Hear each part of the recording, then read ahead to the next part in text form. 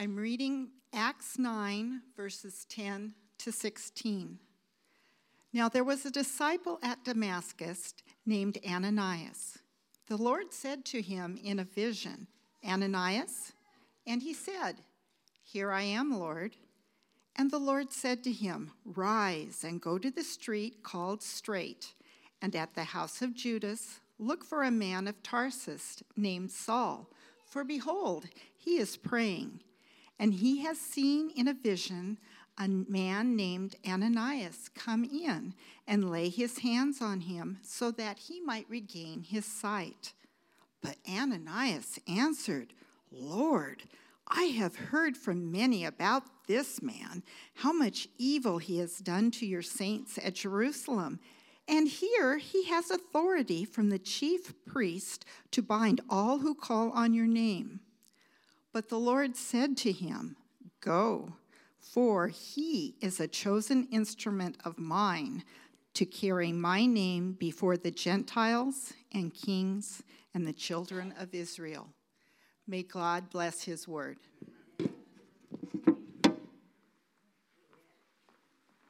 Yeah, please sit down.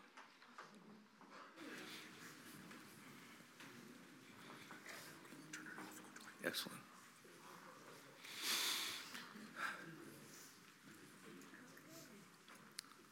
So we need to pray. Holy moly. We need to pray for this service. So, Lord, just be with us. Give me the words to speak, Lord. Just help us here. And Lord, as I tell these tales, Lord, just let the Holy Spirit preach the word, Lord. And I just thank you for that. Lord, we need you. It was said in the song, and we certainly do. I just ask, Lord, that as we're here, that we just focus on your face. We think about the people in this church community who are in hurt and pain and suffering, and we ask, Lord, that you bless them. We just ask, Lord, now that you be with this sermon, and thank you in Jesus' name. Amen. Amen. So we're going to start today in Acts 13 and 14. Acts 13 and 14. All of a sudden I see faces I recognize out there and go, "Well, hi, how you doing?"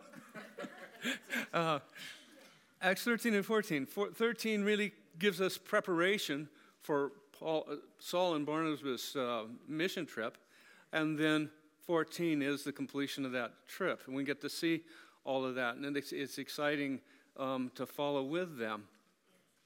It's also exciting to see the Holy Spirit live and work and move through them. Well, like I said before, I simply am going to try to read this for you, and I hope that the Holy Spirit, or I'm relying on the Holy Spirit to preach it.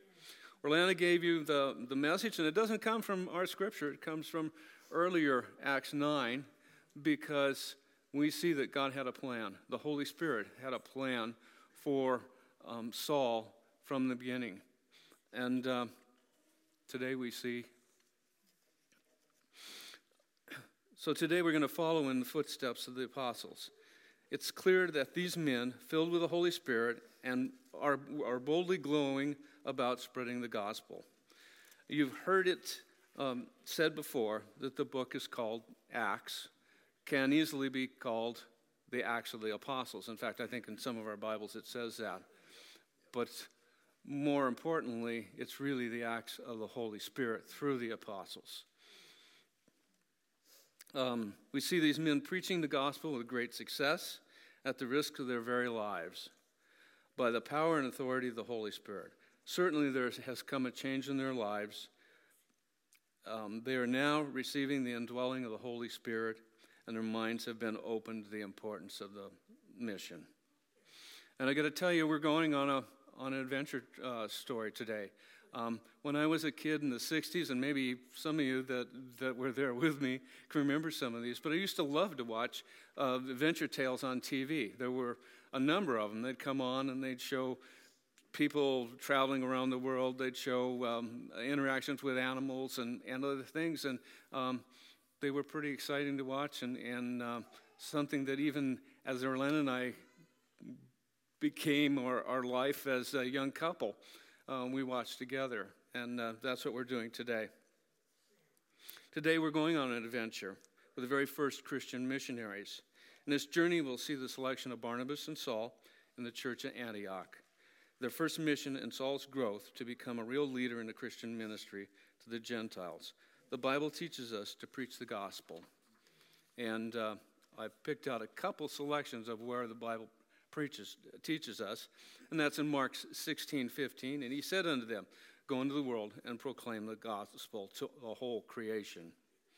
Romans 10:15. And how are they to preach unless they are sent? It is written, how beautiful are the feet of those who preach the good news. I've always asked Tom to take off his shoes, but he won't do it. But he must have beautiful feet. And again, and this is in Acts, and this is really our marching orders. If there was a theme verse today, this is it. Acts 1:8. But you will receive the power when the Holy Spirit has come upon you, and you will be my witnesses in Jerusalem, Judea, Samaria, and the ends of the earth. That was Christ's instructions at the ascension that he's telling the apostles or the disciples at that point. He's telling them that you're going to go out and preach the gospel to the ends of the earth. We have now in 8, 9, 10, and 11, we have seen the gospel being preached, but now we begin to move to the Gentiles through Saul and Barnabas. And so this is being completed. Christ's words here are being completed in this. In this ministry today begins with Saul's first trip to reach the ends of the earth. It's important to realize the church at Antioch, where we start, had already been reaching out to the Gentiles in the surrounding area. In their community, they were primed for God to do a great work through the church while they waited for the prompting of the Holy Spirit. And you imagine Antioch. So I do have a slide up here. Look at that. So Antioch is here on the far left, the far eastern edge of the Mediterranean, and it's in Syria. We pretty much know where that's at nowadays.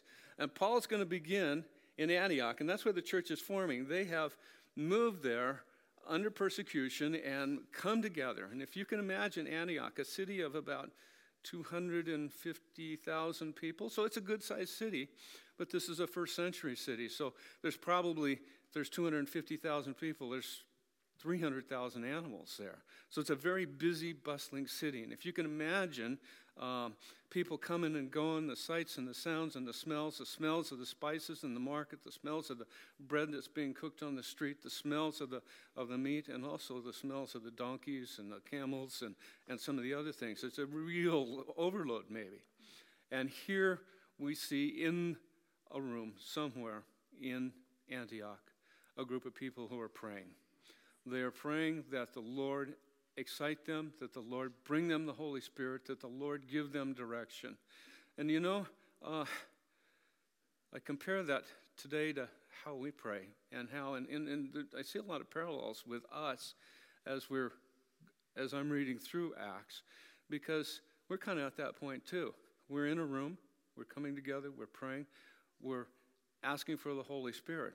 A few months ago, as a group, your elders were praying, Lord, we got it all figured out. Lord, we've got this building in mind. Lord, we know you're busy, and so we got it all worked out.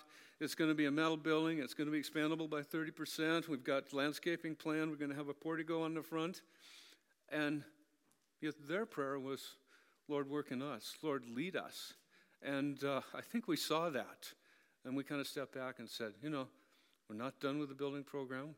We're still going forward with that, but we're really going to rely on the Holy Spirit. We are holding back, and we're asking for his leadership and his direction. And so that's where it brings us today.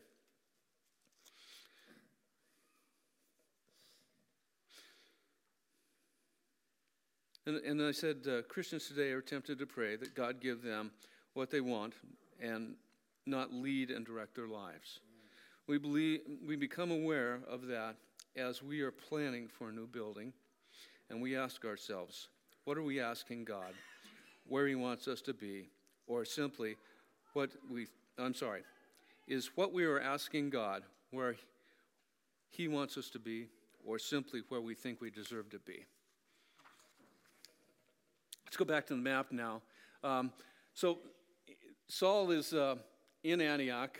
He's going to soon be appointed and will travel to the island of Cyprus, going to Paphos, and it's really important. We'll spend some time there.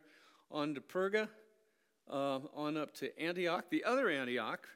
Recognize that. So there's Antioch in Syria and Antioch in Pisidia.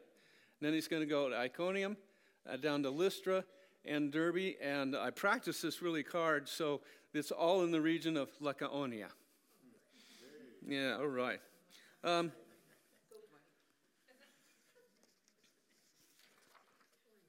So slide 2 then. And so I set the stage. They're in this room and they're praying.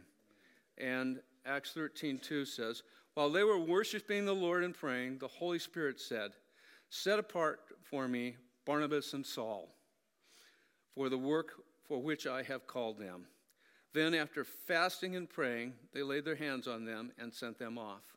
It's really interesting to see here that these folks didn't spend a lot of committee time deciding on who were going to be their missionaries.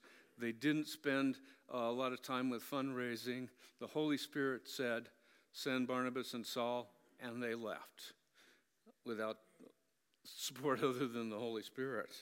In the case of Antioch, the mission came first. The Holy Spirit sent the most mature believers. I guess that's the other exciting part, is that often in church, we choose our missionaries as young people who want to go into the mission fields. There's nothing wrong with that.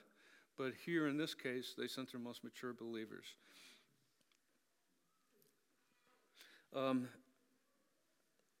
So the Holy Spirit sent the most mature believers, the leaders of the church, to reach the lost in the ends of the earth, with no fundraising, lengthy preparation, or committee work.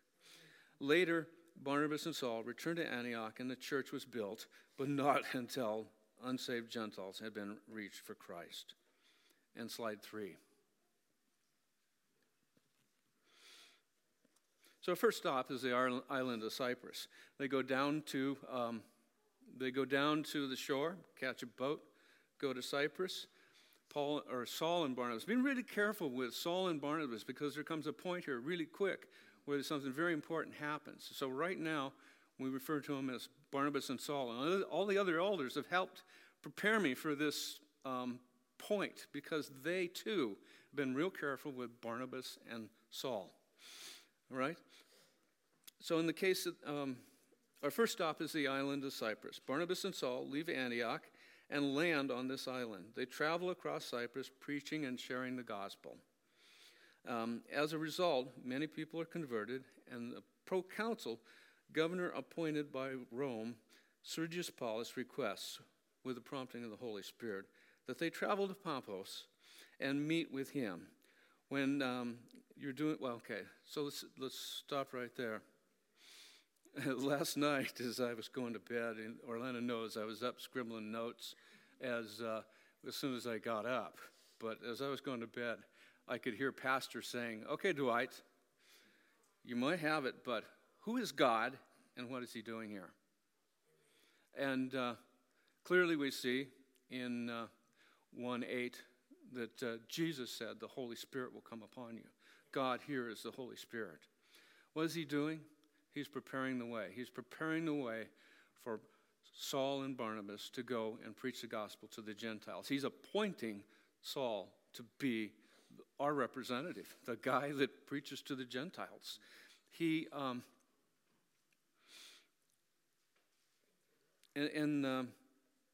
guess we'll just move ahead and find out. But I guess where I'm trying to go here is that for some reason the elders asked me, they said, so why is it this proconsul, this Sergius Paulus, who was actually a really important person in this area at the time? He would be, it was the same kind of role as Pontius Pilate had, so you know he had a lot of authority. He was the governor over this district, this whole district that was on the map that we were talking about. He is appointed by Rome, so he has the authority of Rome to lead and direct. And yet, for somehow, as Saul and Barnabas are walking across Cyprus, as they are preaching in synagogues, as they are meeting people, as they are talking with people, and they are converting people, Sergius Paulus hears about this, and he invites them to his palace to come talk to him and share the gospel with him. So how did that happen? Well, it's clearly by the prompting of the Holy Spirit. So the Holy Spirit, we see, is to answer Pastor's question that he asked me last night, that he didn't know he asked me. The Holy Spirit is preparing Paul for this mission, and at the same time, he's preparing the way. Barnabas and Saul are requested to meet with proconsul Sergius Paulus, but are confronted by a false prophet named Elymas Bar-Jesus. Well, Bar-Jesus is one of these kinds of guys that hangs out around people of authority. And I think you could probably still find them today, but especially in the first century, they would use magic tricks, anything they could come up with, including demonic worship, to attract the attention of people in power. That would give them power and authority and money and everything else that they needed and wanted. And so this is one of those guys, a magician that's hanging out in the governor's palace. And he doesn't want Paul and Barnabas to interact with the governor because he recognizes that something's going about wrong. The other thing is that Bar-Jesus, his name, he's appointed himself Bar-Jesus, means the son of Jesus. Now, isn't that blasphemy in itself? Okay, and so Paul rebukes him and the evil he represents, blinding him. And in Acts 13:8, but Elymas, the magician, for that is the meaning of his name, opposed them, seeking to turn the proconsul away from the faith. But Saul, who was also called Paul, and that's the point. This is a big point right here, because we no longer call him Saul, we call him Paul. Paul is his Gentile name.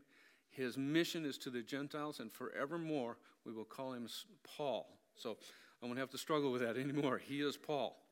But Saul, who is also called Paul, filled with the Holy Spirit, looked intently at him and said, "You son of the devil, you enemy of all righteousness, full of all deceit and villainy, will you not stop making crooked the straight paths of the Lord?" And in 11, and now, behold, the hand of the Lord is upon you, and you will be blind and unable to see for some time. Immediately, mist and darkness fell upon him, and he went about seeking people to lead him by the hand. Why is this important? Well, first we see God the Holy Spirit is preparing the way by introducing Paul to the proconsul. The proconsul then gives him permission and blessing. He has the authority of Rome now to travel through these countries, and so it's kind of like he got his passport stamped. But Sergius Paulus is also one of the first Gentiles that we know about. And it's also neat that in these two chapters, there's 5 people named: Paul, Barnabas, John, Sergius Paulus, and of course the magician. Why is it important? Paul demonstrates his authority given to him by the Holy Spirit by rebuking the false prophet. He converts Sergius Paulus, opening all the area of Pisidia to the apostles with the authority of the Roman government, the proconsul. And here, on the scriptures, changes and lists. From here on, the scripture changes and lists the apostle Paul before Barnabas, and we'll call him Paul, his Gentile name, for the rest of the book, defining his mission to the Gentiles. And we're also reminded that when we're calling on the Holy Spirit, when we're doing God's work, we could be attacked. And we've seen it here, and you know, the closer we are to God and the closer we're doing his work, we know those attacks are going to come, and we have to be prepared for them. We have to be ready for them. We have to rely on the Holy Spirit. So where do they go? They go to Antioch, but not the place that we talked about at the beginning. They go to Antioch of Pisidia, located in the mountains of Turkey. So they travel across the Mediterranean by ship. They land on the shores, and then it's like a 150-mile hike up through the mountains to Antioch. Now, John, at this point, drops out, and he's mentioned very briefly in 13 that essentially he was listed as they left, and he was listed when he broke off. And it doesn't really, it doesn't fit with the story right now, but he will fit with the story later. And the neat thing about Acts is it tends to kind of build on itself. So the point is that for some reason, whether he's worried about bandits in the mountains, whether he's worried about hiking, whether he is ill, theologians have come up with a lot of good reasons why John left, but John turned back, and this is going to interfere with Paul and Barnabas' relation farther down the line. So slide 4, the synagogue at Antioch. I'd like to spend a little time here. Paul and Barnabas entered the church in Antioch, or the synagogue, I'm sorry. They go to the synagogue and partake in a normal Sabbath worship. They don't announce themselves. They don't interrupt. They worship. And when Paul shares the gospel, using his years of training and education, it is in the way that the Jews will understand. So he understands his audience. He goes in. He doesn't barge in and go, I'm here on mission from the Holy Spirit. He knows the Jews. He understands Jewish worship. Paul spent his life. He was prepared. Paul spent his life as a young man in Jerusalem learning the Jewish law, learning the Torah, memorizing full books of Scripture. And now, not only is he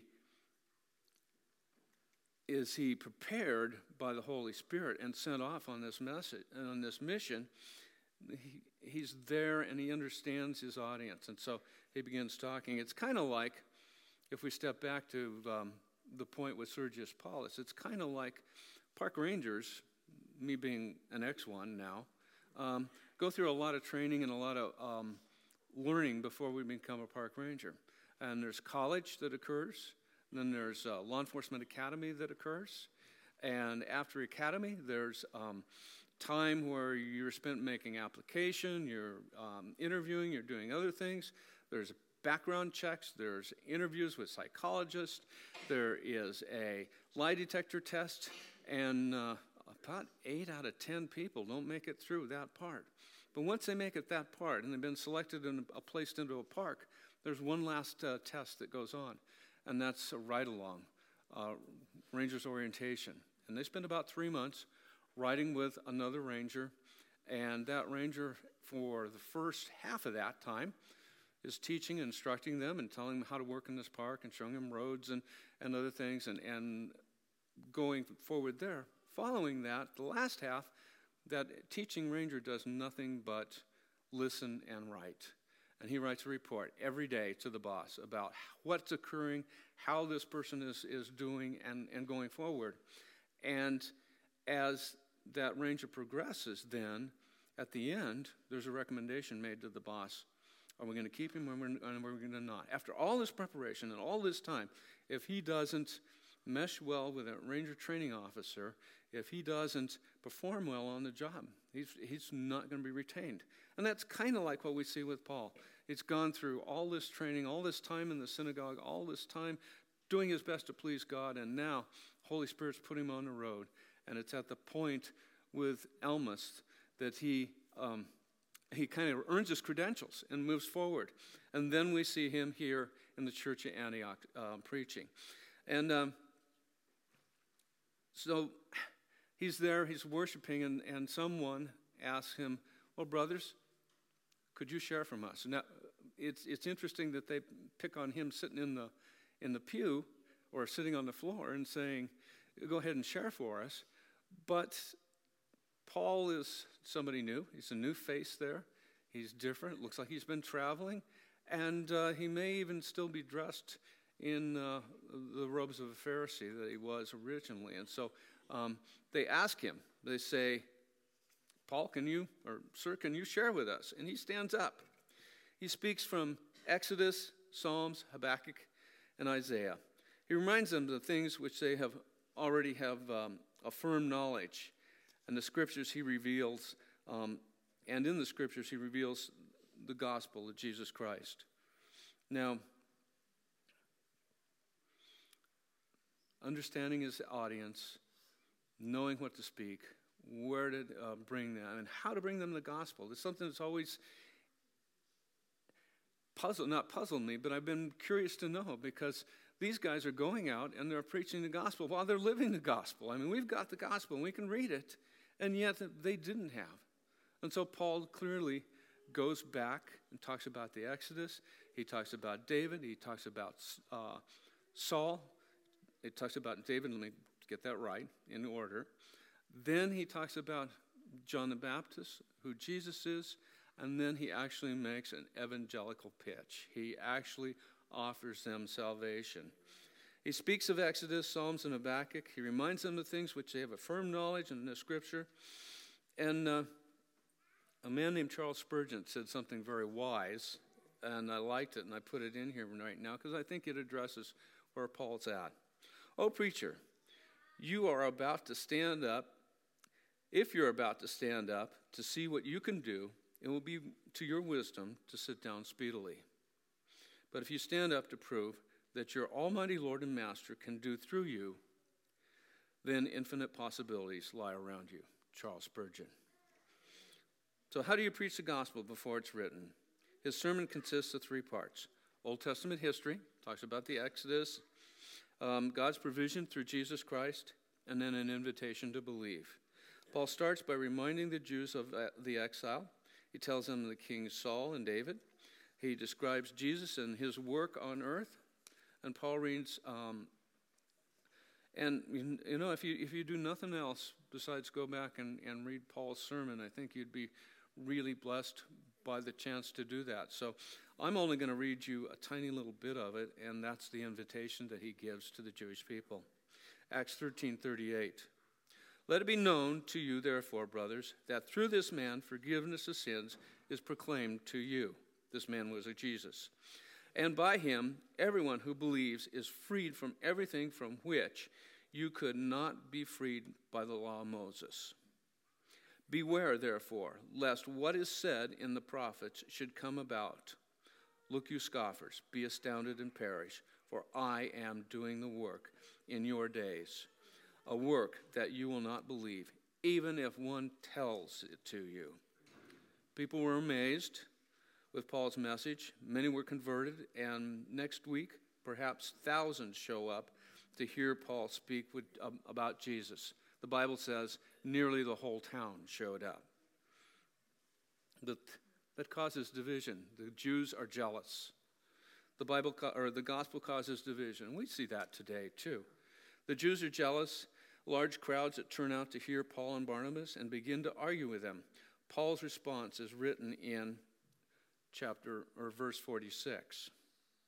And Paul and Barnabas spoke out boldly, saying, it was necessary that the word of God be spoken to you first, since you thrust it aside and judge yourselves unworthy of eternal life. Behold, we are turning to the Gentiles. Paul's announced his mission, hasn't he? So the gospel divides and it also glorifies. Because in 48 then, and when the Gentiles heard this, they began rejoicing and glorifying the word of the Lord. And as many as were appointed to eternal life believed. I also heard pastors say, who am I and what am I to do? I'm this humble servant who's standing here, relying on the Holy Spirit with a belief in Jesus Christ. The travel we see in the beginning of chapter 14 continues to be the pattern of the apostles through Asia Minor. Paul and the others tell their story of the gospel. As they tell their story, they win many converts. But their opposition begins to grow, and they must flee to another town. This was the way the gospel was spread. Interesting to note that Jews are causing problems outside of Jerusalem. You would think, and the story about the woman at the well is probably one that enforces that in my mind the most, is that the Jews made every effort to avoid the Gentiles, especially avoiding the Samaritans. But here, they were actually following Paul and Barnabas and trying to disrupt, and so they're following them into uncharted territory. You would think that the Jews would be, as soon as they're out of Jerusalem, go, oh man, I'm glad those guys are gone. But that's not the case. They're continuing to follow and continuing to try to disrupt. This is the way the gospel was spread. Interesting to know. Okay. In Iconium, we see chapter 14 open with Paul and Barnabas already in Iconium. And Paul and Barnabas, again, enter the synagogue and begin preaching the gospel. They encounter some controversy and yet spend quite some time in the city preaching and winning converts to the way. But the community becomes more divided and hostile. And when the apostles learn of a plot to have them stoned, they slip out of town and travel to Lystra. So fleeing to the cities of Laconia. In Lystra, they begin preaching when Paul notices a crippled man and heals him by commanding that he stand to his feet. The man is healed by faith. And that's a tough thing to think of. I know that personally, I've been involved with people and prayed for them and prayed that they be healed, and yet they weren't. Probably the biggest example of that is Karen Webb.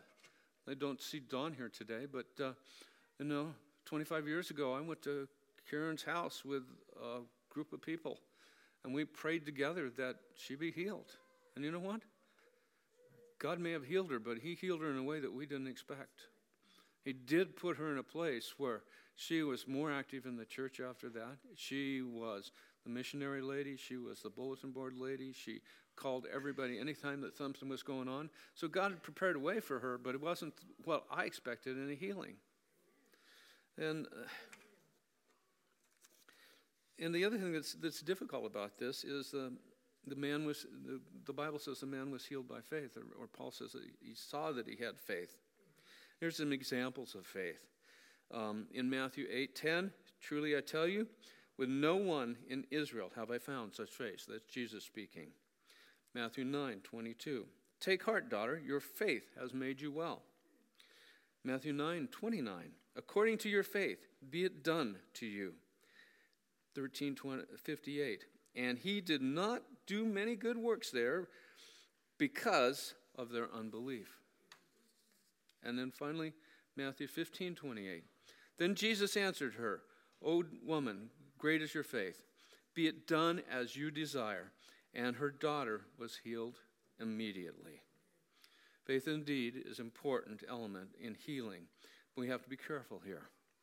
I need to ask myself, if someone is not healed, is it because they didn't have enough faith? Or perhaps they didn't understand God's will? It is helpful to see here that in this passage, the word healed is the same used as for the word saved. So we see that here, and we also see it in John, and maybe other places, but it's the only two places I know for sure of, is that the word healed is synonymous with the word saved. And so I guess what we can count on is eternal life with Jesus, a saving grace with Jesus, and that's probably the most important part. The other thing is that James speaks of spiritual healing, becoming a complete person. In 1 Corinthians 15:22, we see, for as in Adam all die, even so in Christ shall all be made alive. So I guess the worst thing can happen with us is we be alive in Christ. Let me give you two examples. How are we doing on time? Oh, let me give you one example. Quite a few years ago, I had cancer, and it was a bad cancer.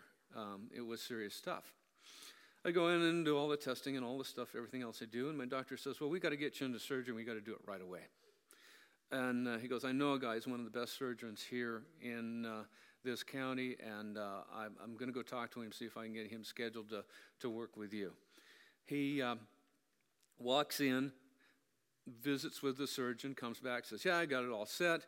And I can't remember if it was the next day or if it was Monday. So it was either the next day or the day after. But it was right away. Went right into surgery. Following surgery, I was supposed to meet with the surgeon, and he was supposed to tell me the outcome. Well, he didn't show. In fact, he sent some dummy in to tell me jokes, which was the last thing a guy needed when he's coming out of surgery. And so it was a week later when I saw the surgeon in his office, and he said to me, he says, a funny thing happened to me.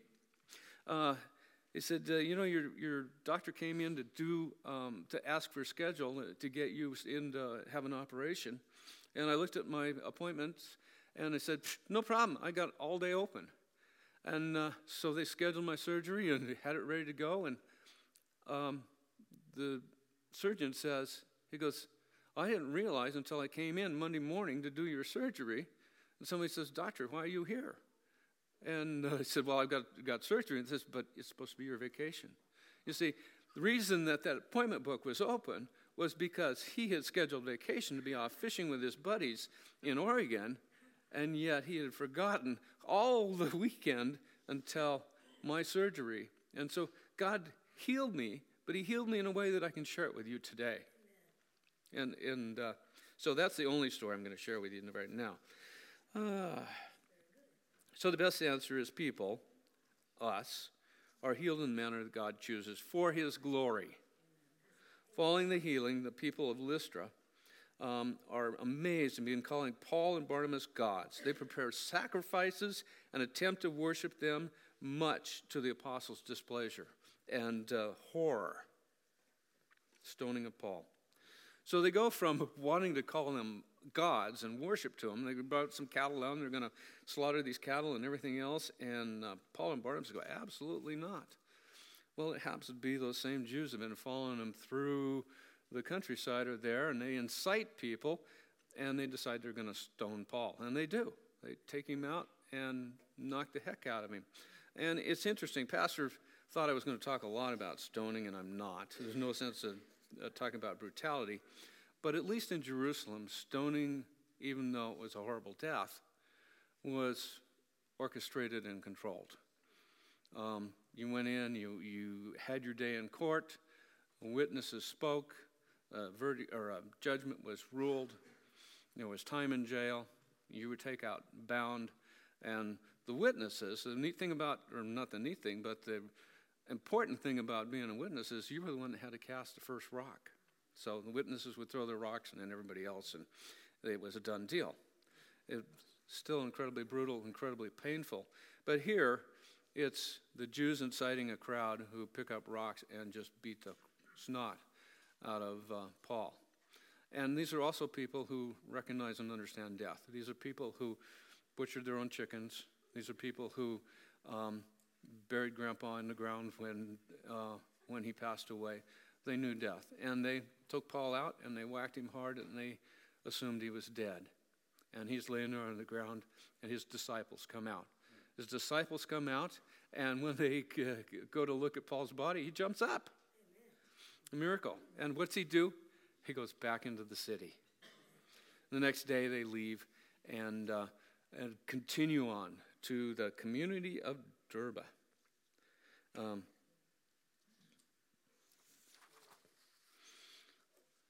After spending some time in Derbe and the surrounding countryside, they retraced their steps, visiting every city they had originally visited, and now go to the churches they had started, strengthening them, praying with them, and appointing elders.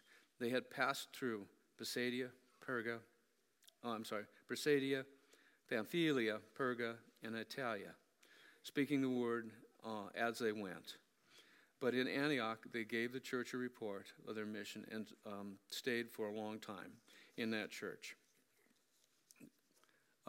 So in Derbe, they continued to preach. It doesn't sound like there's a whole lot of controversy. It's kind of neat that he's only 50 or 80 miles away from his hometown. So I don't know if he had a chance to run back and visit parents. That's irrelevant to the story, but it would be nice if he did, being a parent myself.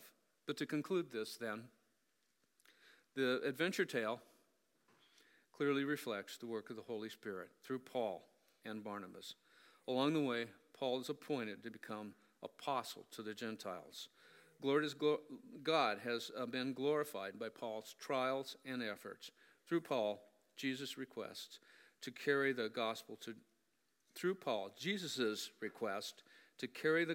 Jerusalem, Judea, Samaria, and the ends of the earth has begun. The Gentile churches he has started are supported, which begins the second part of Paul's ministry, and the letters he sent them are the same letters which support us today. So as Paul begins to go back through those cities, the cities that he was chased out of, the cities he was stoned in, the cities he was forced to leave, he goes back and he spends time with those churches that he started. He preaches and teaches with them. He helps them elect elders and church leadership and supports their church and goes on. And later in his life, he writes them letters, and the letters that we use today. That's about all I've got for you today.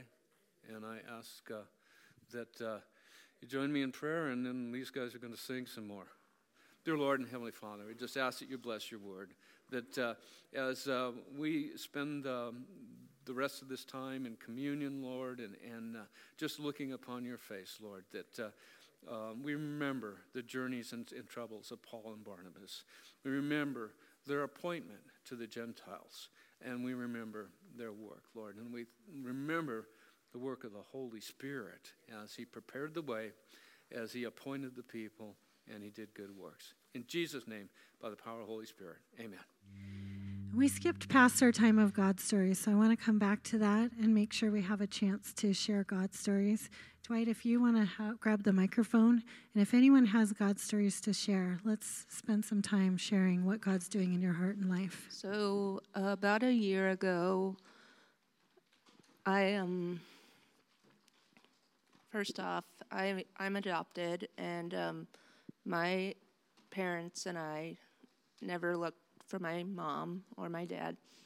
And about a year and a half ago, I was able to find my grandmother, and I spent from September of 2017 until March of 2018 talking with my grandmother.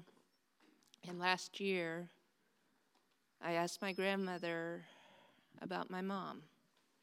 And 1 year ago today, on my birthday, March 3rd, my mother, my biological mother, reached out to me, and I've been talking with her since last March. And from the time I was a little girl, I wanted to know my birth family. I wanted to find them, and amazingly, God provided that for me 38 years later. So, amen. Another one. Daryl's got his hand up. He just got back from. Yeah, I had thyroid cancer, and it's diagnosed as cancer. I had a lymph node that was diagnosed. It turned out that I had 40 lymph nodes removed. I'm thanking God for that, but the main thing, God uses you folks, and I know that there was a multitude of prayers going up. I was bothered all kinds of hours with people concerned and their prayers. There were some complications that concerned us. One was there were a couple of nodes below my collarbone that doctor didn't think he could reach easily. He called in a cardiologist. That turned out, praise God, that he was able to do that. I know that prayers were made to soften those bones and stuff so that it could be pliable. And I have no choice but to believe he did just that. There was a nerve that went from my brain to my vocal cords that the doctor said there's a chance it's wrapped around the mass that's in there. And if it is, it may get damaged and I lose my voice. So in addition to MRSA and sepsis and all this stuff that can happen in the hospital, I came out really good. Doctor gave me a good outcome. He said I got it all. And I praise him first of all and thank every one of you that prayed for me. Thank you, son. I saw a hand back here. Well, Dwight brought up Karen Webb during his sermon, and She has been an inspiration to me. She's probably done more ministry from her wheelchair than most of us do. But the reason Don wasn't here this morning, because she's having difficulty, and he had to go down there. So he asked me to ask everybody for prayer for Karen. So.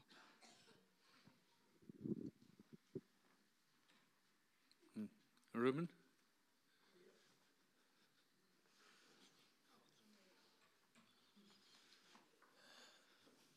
Is that a fancy new cane? Yeah, little extra support there. Hello. Yeah, I don't like it up here. Neither do I. Last week I told you guys, they found a lump on my head. It was diagnosed, cancer, and that on Tuesday that I would start, this new battle. By the way, I want to tell you ahead of time, this is it's good news. It may not sound like it, but I'm telling you right now, it's good news. I want to read this first. It says, "For I consider that the suffering of this present time are," my favorite words, "not worthy to be compared with the glory which shall be revealed in us." All right. Tuesday came, and went to Seattle, did all the testing and so on. We knew about that. Wednesday was the day for results. And it was a numbing experience. And I am very grateful that I have my brother Jim there. It's crazy. For a minute, my doctor, straight to the point with a warm heart, straight to the point, came in and said, I have bad news for you. The cancer that you have is all over your body, and there's nothing we could do about it. So, for that second there, actually for the next few hours, it was a little numbing because you're standing in one of the finest facilities when it comes to cancer treatment, and they're telling you that there's nothing they can do about it, So, I was numb. Brain kind of shut off for a minute. On the way back, Jim kind of tried to give me as much space as possible. And I took a nap. I woke up. I'm thinking about it again. And then all I hear is, "What are you doing?" And I realized that the good news, I realized that now I had been completely, totally separated from the world. All right? They're telling me they can't do anything about it, but the one that carries me and takes care of me is actually Christ, right? And His Holy Spirit. So, that joy surpassed the numbness, and it woke me up again. And by this time, we were able to pull over and have some lunch and have an amazing conversation that, it just woke me up again.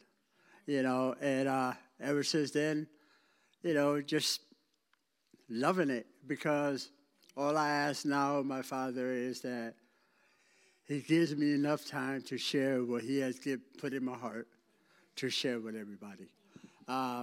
Besides that, when I go home now, I go home later, I get to go home, and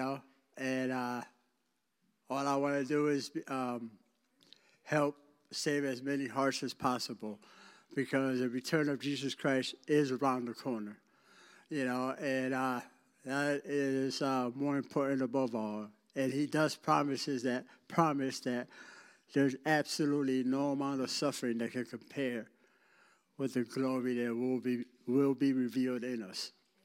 So I choose not to dwell on that, but to dwell on the opportunity.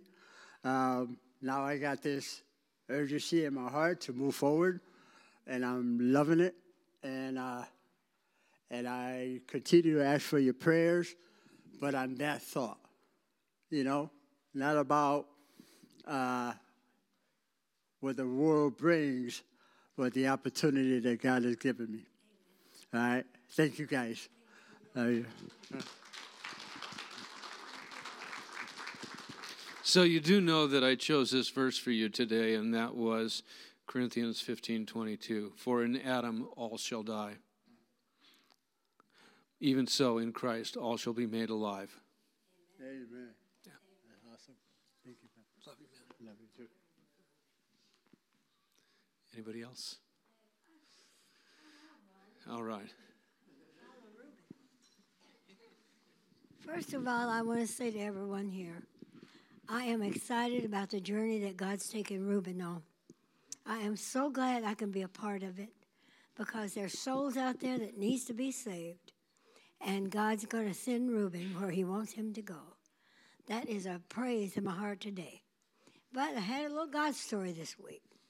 I had to go back down to my house on Monday to let reruns come in and pick up things we'd given them. And when I got back, I had this little message on my phone. This lady said, we bought a camera at your estate sale, and we found a disc full of pictures. So I called her back, and as we were talking, I shared with her how I knew where my Bill was, that he was born again. She says, you know, that's wonderful. I said, I'm born again, too, and I'm going to go one day. And I said to her, are you born again? She says, yes, I am. She says, I was a Jew, but I have become a Christian, a Jew for Jesus. And I thought, man, Lord. And then she shared with me that her parents also accepted Jesus. So she said, I'll see them in heaven also. That started off my week, and there's just been one right after the other, but God is so good, you people, so good. And there's hurting people out there that need us just to listen to them. So I'm so glad for this opportunity. I love every one of you here. I'm so glad to see Daryl back. Praise the Lord. That's a good answer to prayer, and I know he's going to do well. It's just good to have him back so we can pick on him, huh? Okay. Okay. Keep praying for me. I don't know what's going to be next.